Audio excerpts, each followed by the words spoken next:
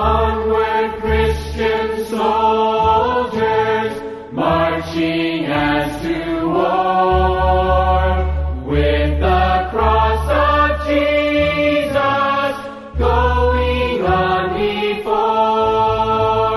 Christ the royal master leads against the foe, forward into battle, see his banners go.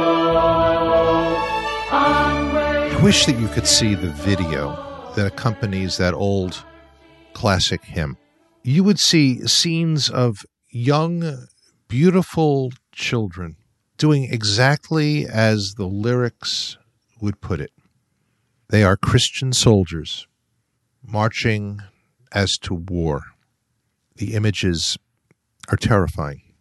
From the Religion News Service, this is Martini Judaism for those who want to be shaken and stirred, and I'm your host, Rabbi Jeff Salkin, Rabbi of Temple Israel in West Palm Beach, Florida. This is a different kind of podcast because I'm doing something that I normally don't do. I tend to stay in my lane. I tend to only comment really on issues that affect the Jewish world, but not today. Today, we are delving into the topic of white Christian nationalism. And you might ask, why is this something that I, as a rabbi, choose to engage? The reason is that the subject is so hot, so alive, and frankly, it's so upsetting precisely because it is about the weaponization of faith. I want you to hear that again. The weaponization of faith. It is about onward Christian soldiers going to war. And in the words of the title of this podcast, I am shaken and stirred, and I know that you will be as well, because here to shake me and stir me and to shake all of us is our guest, Professor Marcia Pally.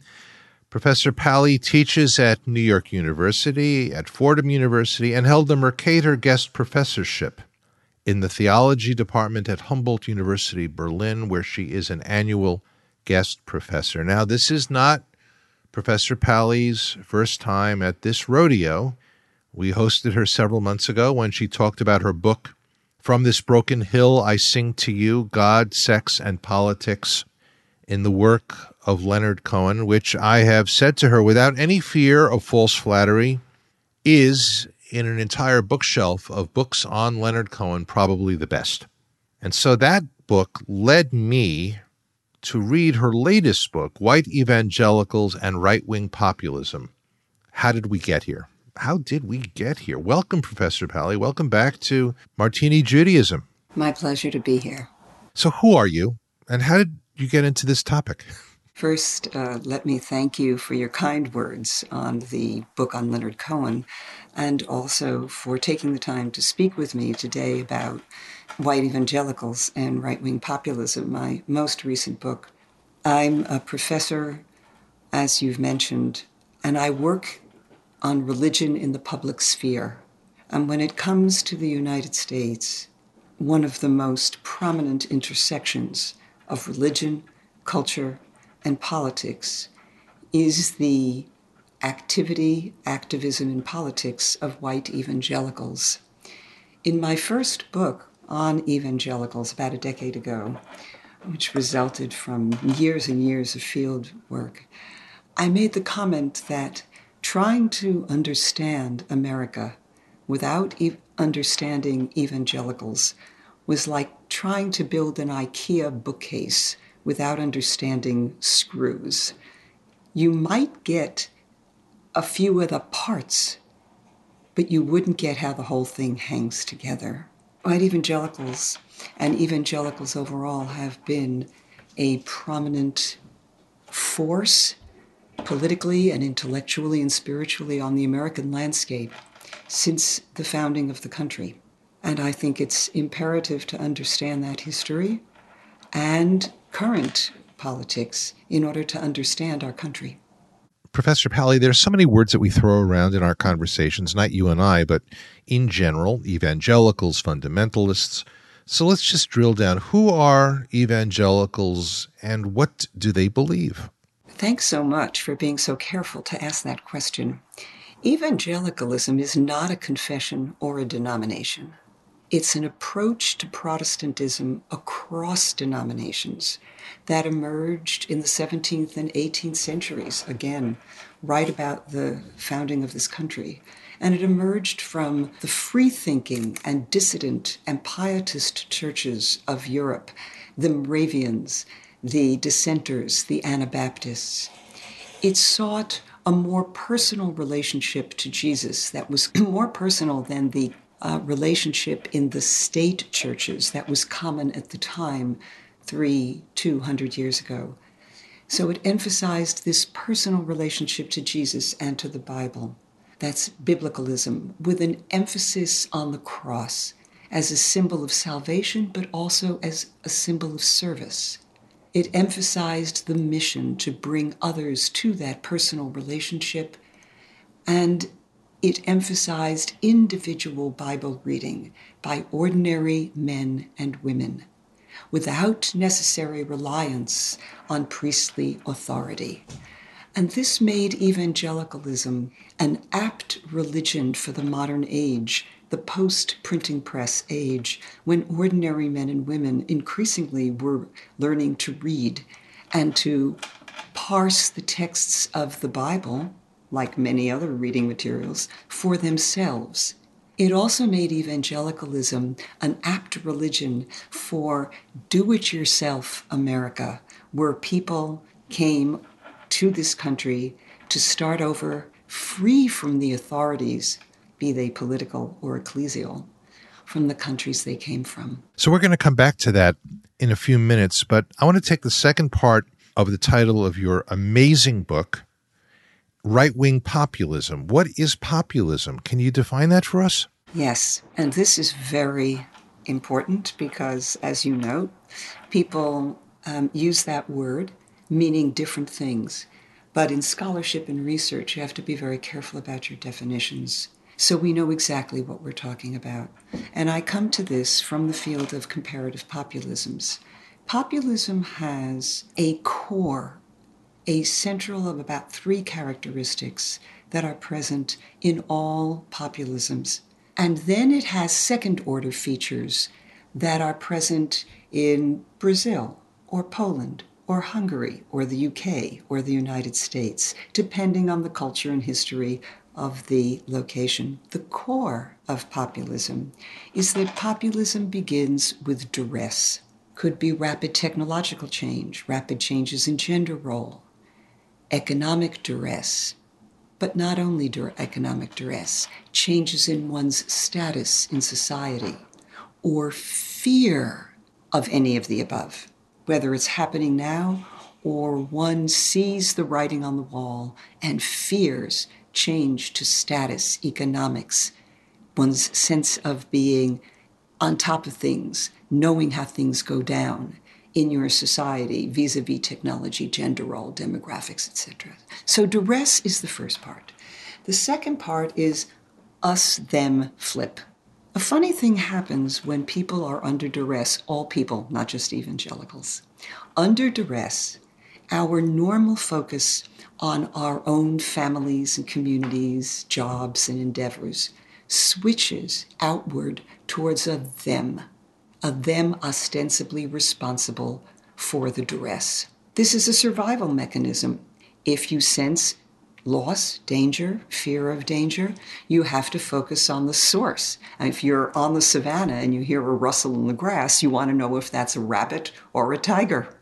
So you need to focus, for survival reasons, on what is the source of duress. The third aspect is, who do people identify as the sources of their duress? And that comes from each culture's history, political history, economic history, religious history, social history, and so on.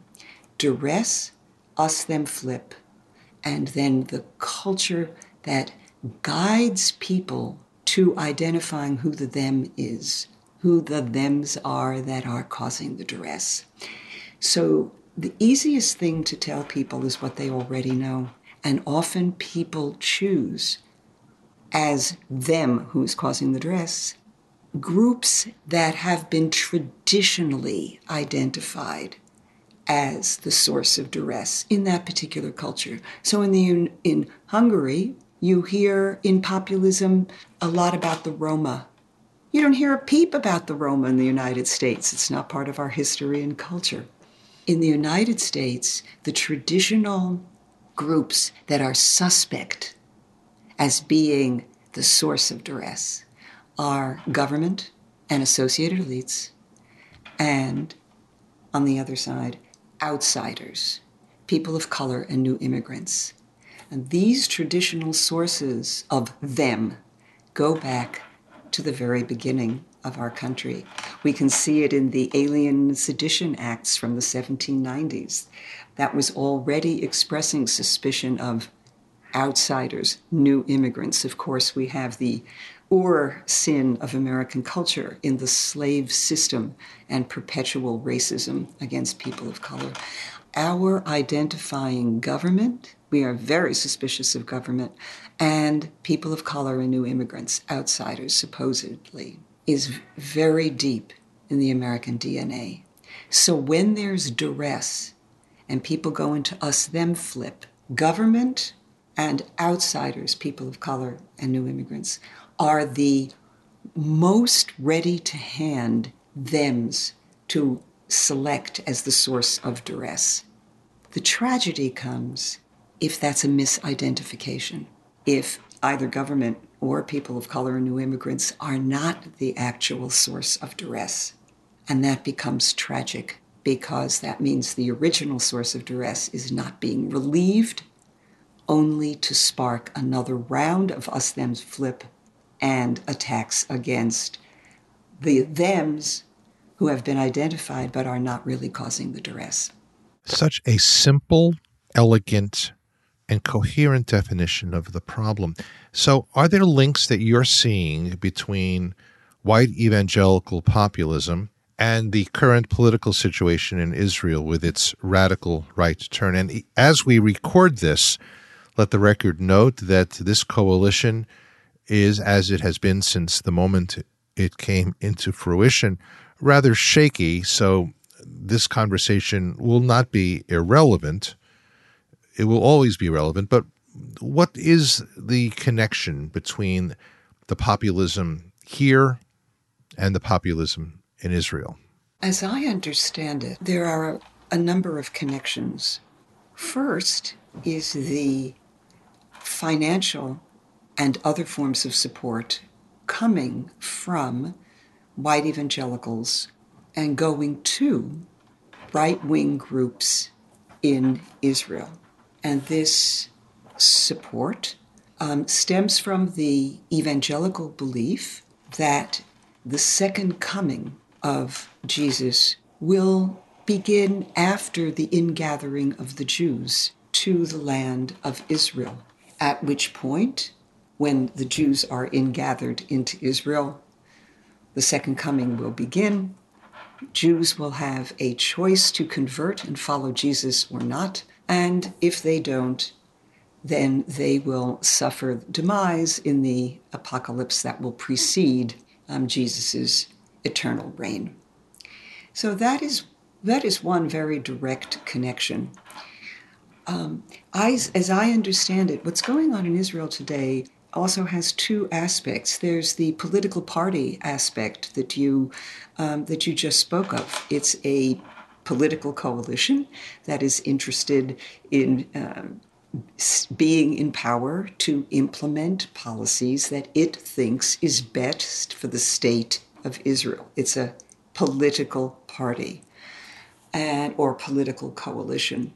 But there's another aspect to the situation in Israel, which is something much more akin to populism, where there are many groups on the ground, not top down, but bottom up, on the ground, who are feeling a wide range of duresses, are in what I call strong populist mindset and are very active against the thems that they identify. Let me take a second to explain what I mean by strong populism. Populism isn't an on-off switch. It's a continuum from soft populism to strong populism, from left-wing populism to right-wing populism. So if we think of something like Bernie Sanders would be an example of soft left-wing populism. But as you move along the continuum, meaning the us-them relationship becomes more permanent in your mind, more a matter not of politics and negotiation, but a matter of good and evil. As the tolerance for ambiguity recedes, can the other person be still a member of the vox populi? Then the needle moves from soft populism increasingly to strong populism. And we see some very strong populism in Israel. I'm distinguishing, right, the grassroots populist movements from the top-down power politics in Israel. And that is also very strong. The thems in the Israeli case have to do, of course, with national security, both from state actors, other countries with militaries in the neighborhood, but it also has to do with cultural issues that the Haredi or ultra-Orthodox communities fear being trounced by more progressive Jews, more secularized Jews, Jews who belong to either the conservative, reform, or reconstructionist streams of Judaism. And this is also part of their duress. And I'm speaking of duress, of course, in all cases, from the perspective of the people experiencing it. Not from my perspective or your perspective, but because that's what motivates political behavior, the way people fear and feel, and that's what motivates their activism. So duress is always in the experiencer, in the experience of the person experiencing it. It's about fear. By the way, I want to offer just a slight corrective on the source of evangelical support for Israel, much of which I find to be problematic, but not necessarily theologically. It's interesting. I once encountered Ralph Reed, the great evangelical Christian political leader, and I asked him what the source of Christian evangelical support for Israel is. I asked him whether it was this end of days stuff, and he said to me in an accent that I shall not try to imitate, because I'll be speaking in Atlanta this weekend. He said, "Rabbi, I've been in church every Sunday of my life. I've never heard that." I said, "What's it about?" And he said, "Rabbi, it's about Genesis chapter 12. Those who bless you, I will bless, and those who curse you, I will curse. And Rabbi, we want the blessing." So I have my suspicions about their support, but largely on political grounds. In other words, their vision of Israel is not a vision that I support. And yet what they have in common with the Israeli right wing, and you really illuminated this for me and for us, is a common set of fears of the foreign and the secular. I have to admit that in my field research, I have heard both end times explanations for support. I have heard geopolitical explanations for support from mostly white evangelicals to Israel. I've heard a wide range, both just what you said and what I said. But I think the last point that you noted is getting to the rub, and will enable us to get back to the white evangelicals in this country, which is when people fear, they fight. And people will fight very hard for the guy they think is fighting for them. It's the reptilian brain kicking in, isn't it? I'm going to leave that one to you. Well, I didn't do well in biology, but I think there is something about the reptilian brain, this fight or flight thing. Let me go to the second part of the title of your book. I know that we've been staying on this title for a while because it's so rich. The subtitle is How Did We Get Here? Why that subtitle? Where are we, and how, in fact, did we get here? This is the most, in many ways, important point of the book. The subtitle, How Did We Get Here, is sort of more important than the title. because white evangelicals occupied a tremendously important role in building this country since the 17th century.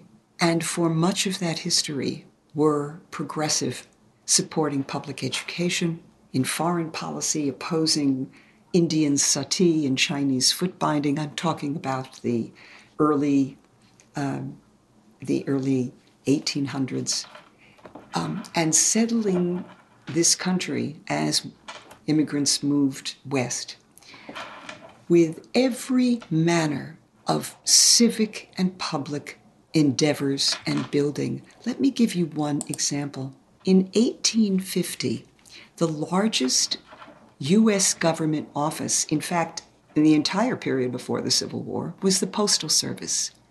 But by 1850, evangelical churches had double the employees compared to the U.S. Post, twice as many facilities, and raised 3 times as much money for their overwhelmingly progressive projects. Northern evangelicals were vocal abolitionists against the slave system. Southerners defended the slave system in Christian voice, but both were strong advocates for their local communities. Evangelicals, with this largely progressive history, in the late 19th century, it was possible, even into the early 20th century, to be an evangelical and a socialist. And yet, in the post-war period, starting really from the late 1960s, evangelicals have moved to the right, politically, and then to the populist right, and then many of them, not all, by no means all, but many of them, to the strong populist right. And in my book, White Evangelicals and Right-Wing Populism, I wanted to trace how they got there. What is the history politically and culturally? And what are the current circumstances starting from the late 1960s, the last half century, that combined to move them to strong right-wing populism? What are the current duresses, and what are the historical, religious, and cultural resources that moved white evangelicals, most of them, to strong right-wing populism? That's why the subtitle is so important. It's very important. So, for example, I'd like you to open a window and a door for us.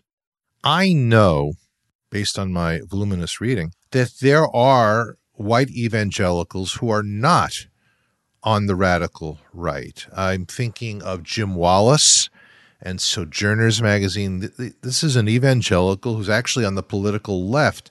How can you describe their politics, their lifestyles? What are their churches like? And how do they read Christianity? So that's absolutely correct, and thank you for bringing it up, because otherwise we risk simplifying a very complex landscape. Jim Wallace is a leader of the evangelical left that began in the early 1970s. And people like him, Tony Campolo, Brian McLaren, have been working for half a century on what is called kingdom ethics or Christian humanism, which takes the lessons of Jesus to be responsible for the least of these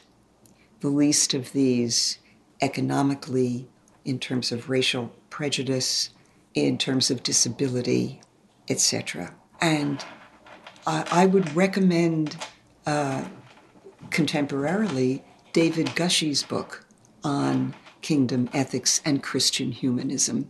Your listeners can go to Amazon and click Gushie, Gushee, and he has written a wonderful book just 2 years ago on Christian humanism and how that applies to our political and economic policies. But the core of it is the lesson of Jesus's donation while he was alive, his lessons of including the prostitute, the tax collector, the leper, the outcasts, the outsiders in society, and being responsible for their well-being. And since then, we have seen many organizations and individuals who are white evangelicals who are not on the radical right. I've mentioned David Gushie, but I'll mention Urusha Duford, the granddaughter of Billy Graham, who in 2020 founded the group Pro-Life Evangelicals for Biden, on the understanding that the way to reduce abortion was to reduce poverty. And Biden's policies were going to be not perfect, but far better at that than the Republican policies. I'll mention the work of Young Evangelicals for Climate Action and the many students at Christian universities who are fighting for inclusion of LGBTQ students. I will mention the group Evangelicals for Democracy that just formed last year, or the long-standing and wonderful Baptist Joint Committee for Religious Liberty. All of these groups are working from the principle of kingdom ethics and Christian humanism to broaden opportunities for all Americans and for the least of these among us. What's amazing is that these are the same texts that everyone's using, correct? Correct. There's a wonderful sermon that Jim Wallace gave, probably the most memorable sermon I ever heard about.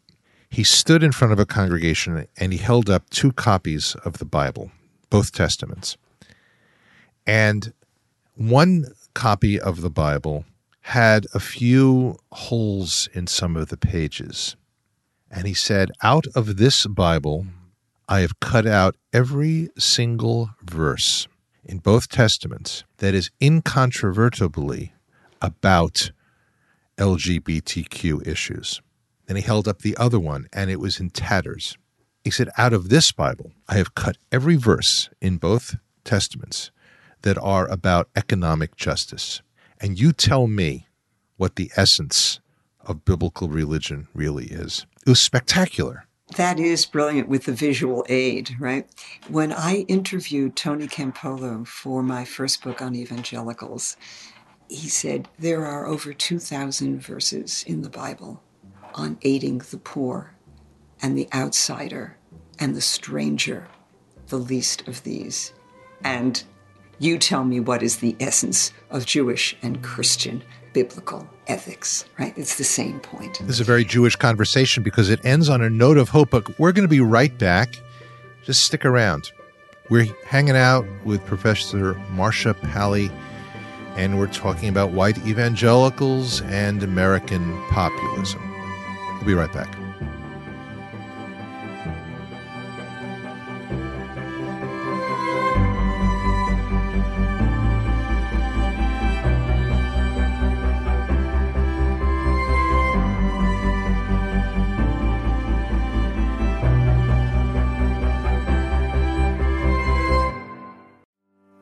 I'm Paul Brandeis Rauschenbusch. This week on The State of Belief. I felt like if anyone was going to be speaking up, it was going to have to be somebody like me. Faithful conversations around sexual orientation and gender identity in Texas with Auburn Peterson of Another Story. Also, getting ready for the 2024 vote with Adam Friedman, organizing an election strategist at Interfaith Alliance. The State of Belief, where religion and democracy meet.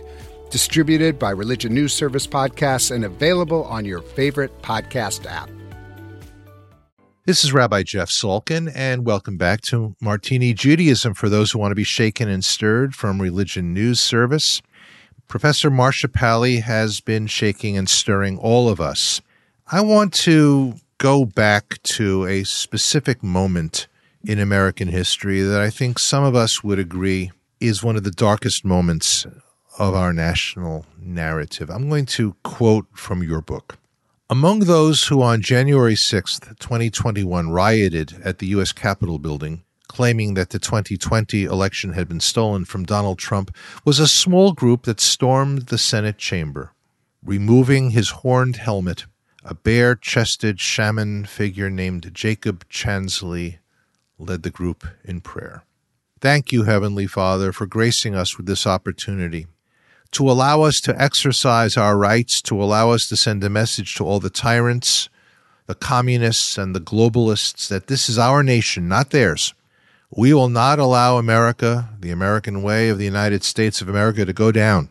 Thank you, divine, omniscient, and omnipresent Creator God, for blessing each and every one of us here and now. In Christ's holy name, we pray. Now, don't worry, I'm going to be putting this into my column so that you can all see the text in front of you. But Professor Pally, let's play with that text. What do we learn from this, as the Talmud would put it? My nafka mina. What's here? Here we have your point about people of faith relying on the same sacred texts and reading them very differently. So I was speaking of evangelicals just a moment ago, who are focusing on the least of these and inclusion, who are defying then President Trump and the Republican Party on immigration and refugee resettlement, for example. In the text you read from the January 6th riot, you have someone saying, this country is ours, not theirs. This is someone, and here I think we have to start digging in a little bit to how populism works. This is someone in fear. This is someone who is afraid, whether you and I agree with it or not, afraid that his place in society is being taken away. It is being taken away, right? There's the duress. And that duress may be like duresses that many Americans face: economic, technological. Technology changes so fast, changes in gender roles, etc., etc. But it could be specific duress to the evangelical community. The two main ones are the history of persecution. Evangelicals come to their fear of persecution by government and by other authorities. Honestly, they were the groups that were being persecuted by governments and state churches in Europe, which is why they came here. So they have a solid tradition of suspicion and wariness of governments. Today, they also have fear of prominence loss. White evangelicals used to be, in many ways, the default norm setters of American life. And today, we have increasing numbers of people who are secular. The number of nuns, N-O-N-E-S, right, unaffiliated, is growing.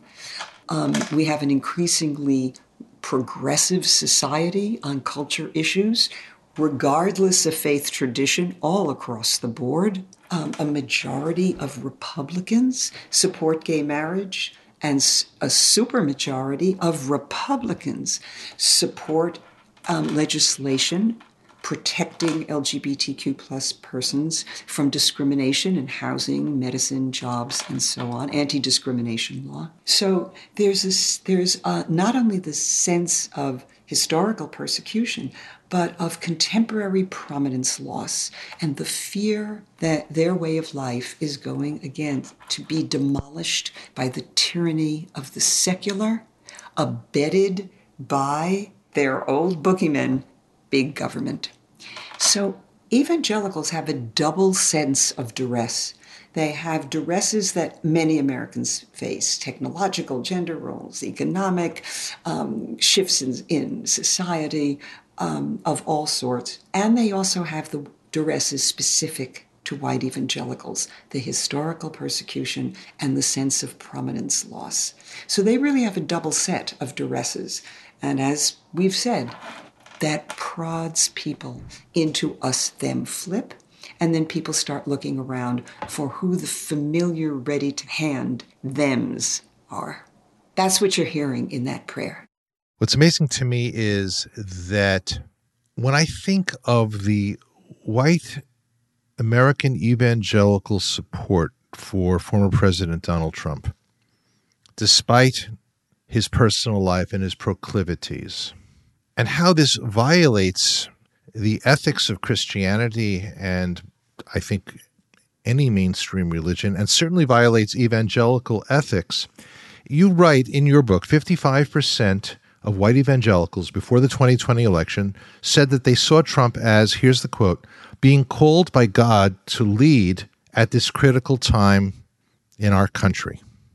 What is this about? I can't get my mind around this. This evangelical hypocrisy. What am I missing? What are we all missing here, Professor Pally? I don't think it's hypocrisy. I think that Donald Trump was talented in pinging or animating fears that people are actually having and animating the traditional thems. Who did Donald Trump go after? Big government, the DC swamp, the deep state, the regime. These are phrases that are just updates of what Americans would have understood in the 17th and 18th centuries. You know, the redcoats are coming. The authorities are under suspicion. We have a cultural wariness. And Donald Trump was very good at animating long-standing fears of government and associated elites for Americans overall, and especially for white evangelicals, because as I just said, they have a double source of duress. They also have a double source of fear of government and outsiders. And I think this is worth just a minute to explain. So all Americans come from a culture where our forefathers and foremothers emigrated from places which had either oppressive political, religious, or economic regimes, or all three at once. So all of America has a suspicion of government in its DNA. Evangelicals have double of that, and they also have a doctrinal aspect added to it that other Americans may not have. And that is the evangelical emphasis on individually working out your relationship with Jesus and your moral code without reliance on authorities. Now, all of Protestantism has this to some degree, but this is a hallmark of the evangelical approach to Protestantism.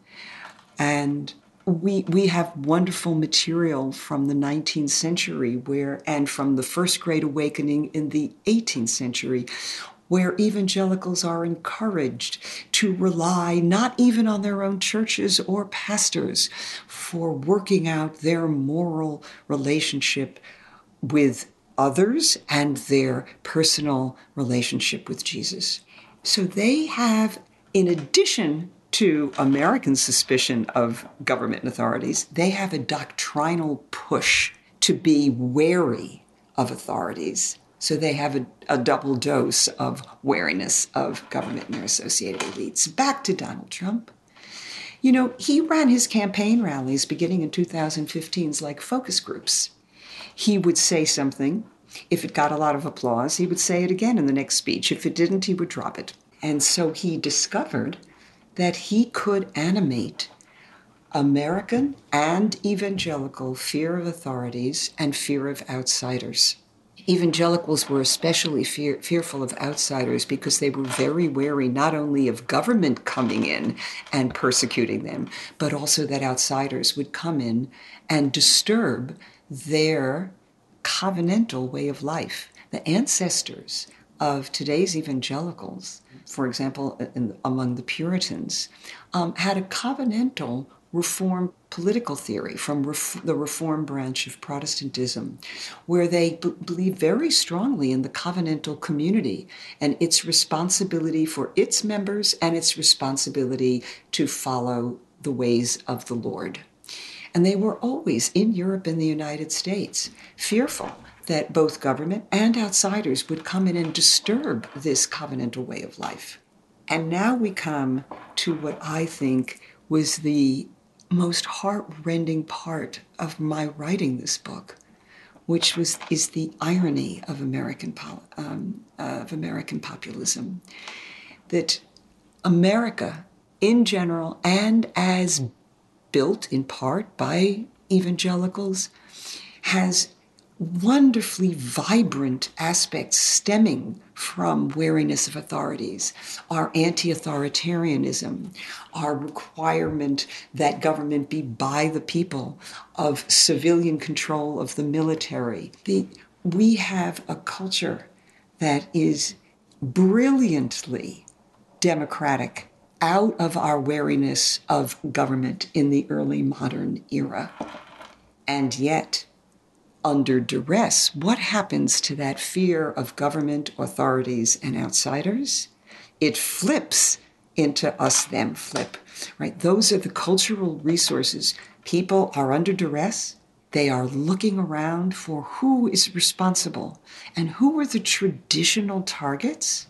Government, associated elites, experts, and outsiders. In the United States, people of color and new immigrants. And so I was so struck by this in the years of writing this book and doing the research, that the very strengths of American anti-authoritarianism and vibrant grassroots local democracy and this wonderful do-it-yourself spirit, do not rely on the state, can become the resource for us-them flip to identify government and outsiders, people of color, new immigrants, as the them. What a tragic irony that the best in America can also be utilized or funneled into us-them flip. We'll be right back.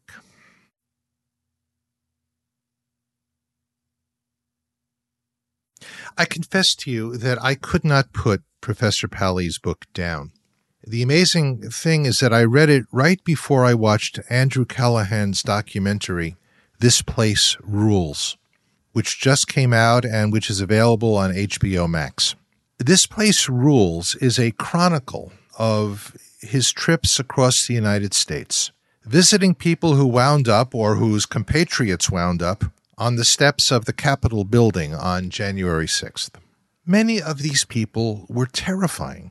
I mean, they're also physically terrifying. Look, I believe everyone has the right to do with their bodies as they want to, but these people seem to have gone out of their way to alter their appearances so as to look really scary. They define the meaning of terror, and it worked. It terrified me.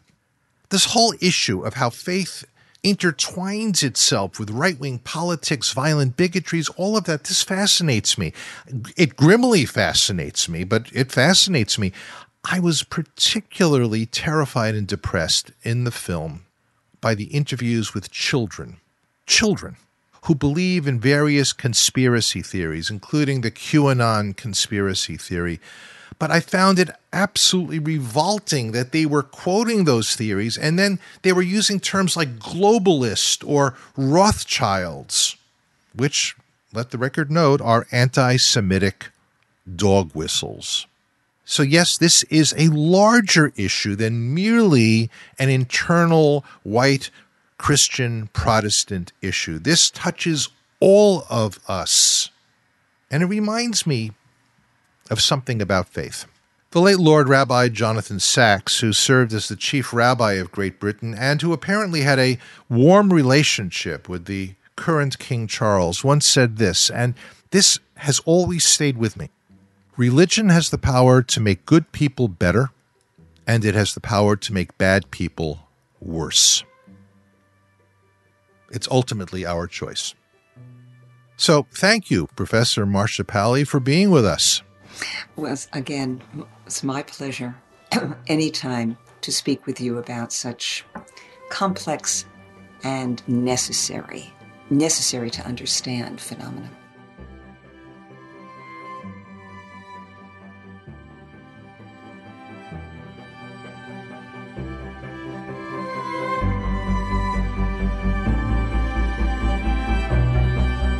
This has been Rabbi Jeff Salkin of Temple Israel in West Palm Beach, Florida. This has been Martini Judaism for those who want to be shaken and stirred, the podcast. And I implore you, invite you, and would even plead with you to read Marcia Pally's latest book, White Evangelicals and Right-Wing Populism, How Did We Get Here? And I invite you to follow my regular column of the same name, Martini Judaism, on Religion News Service, religionnews.com.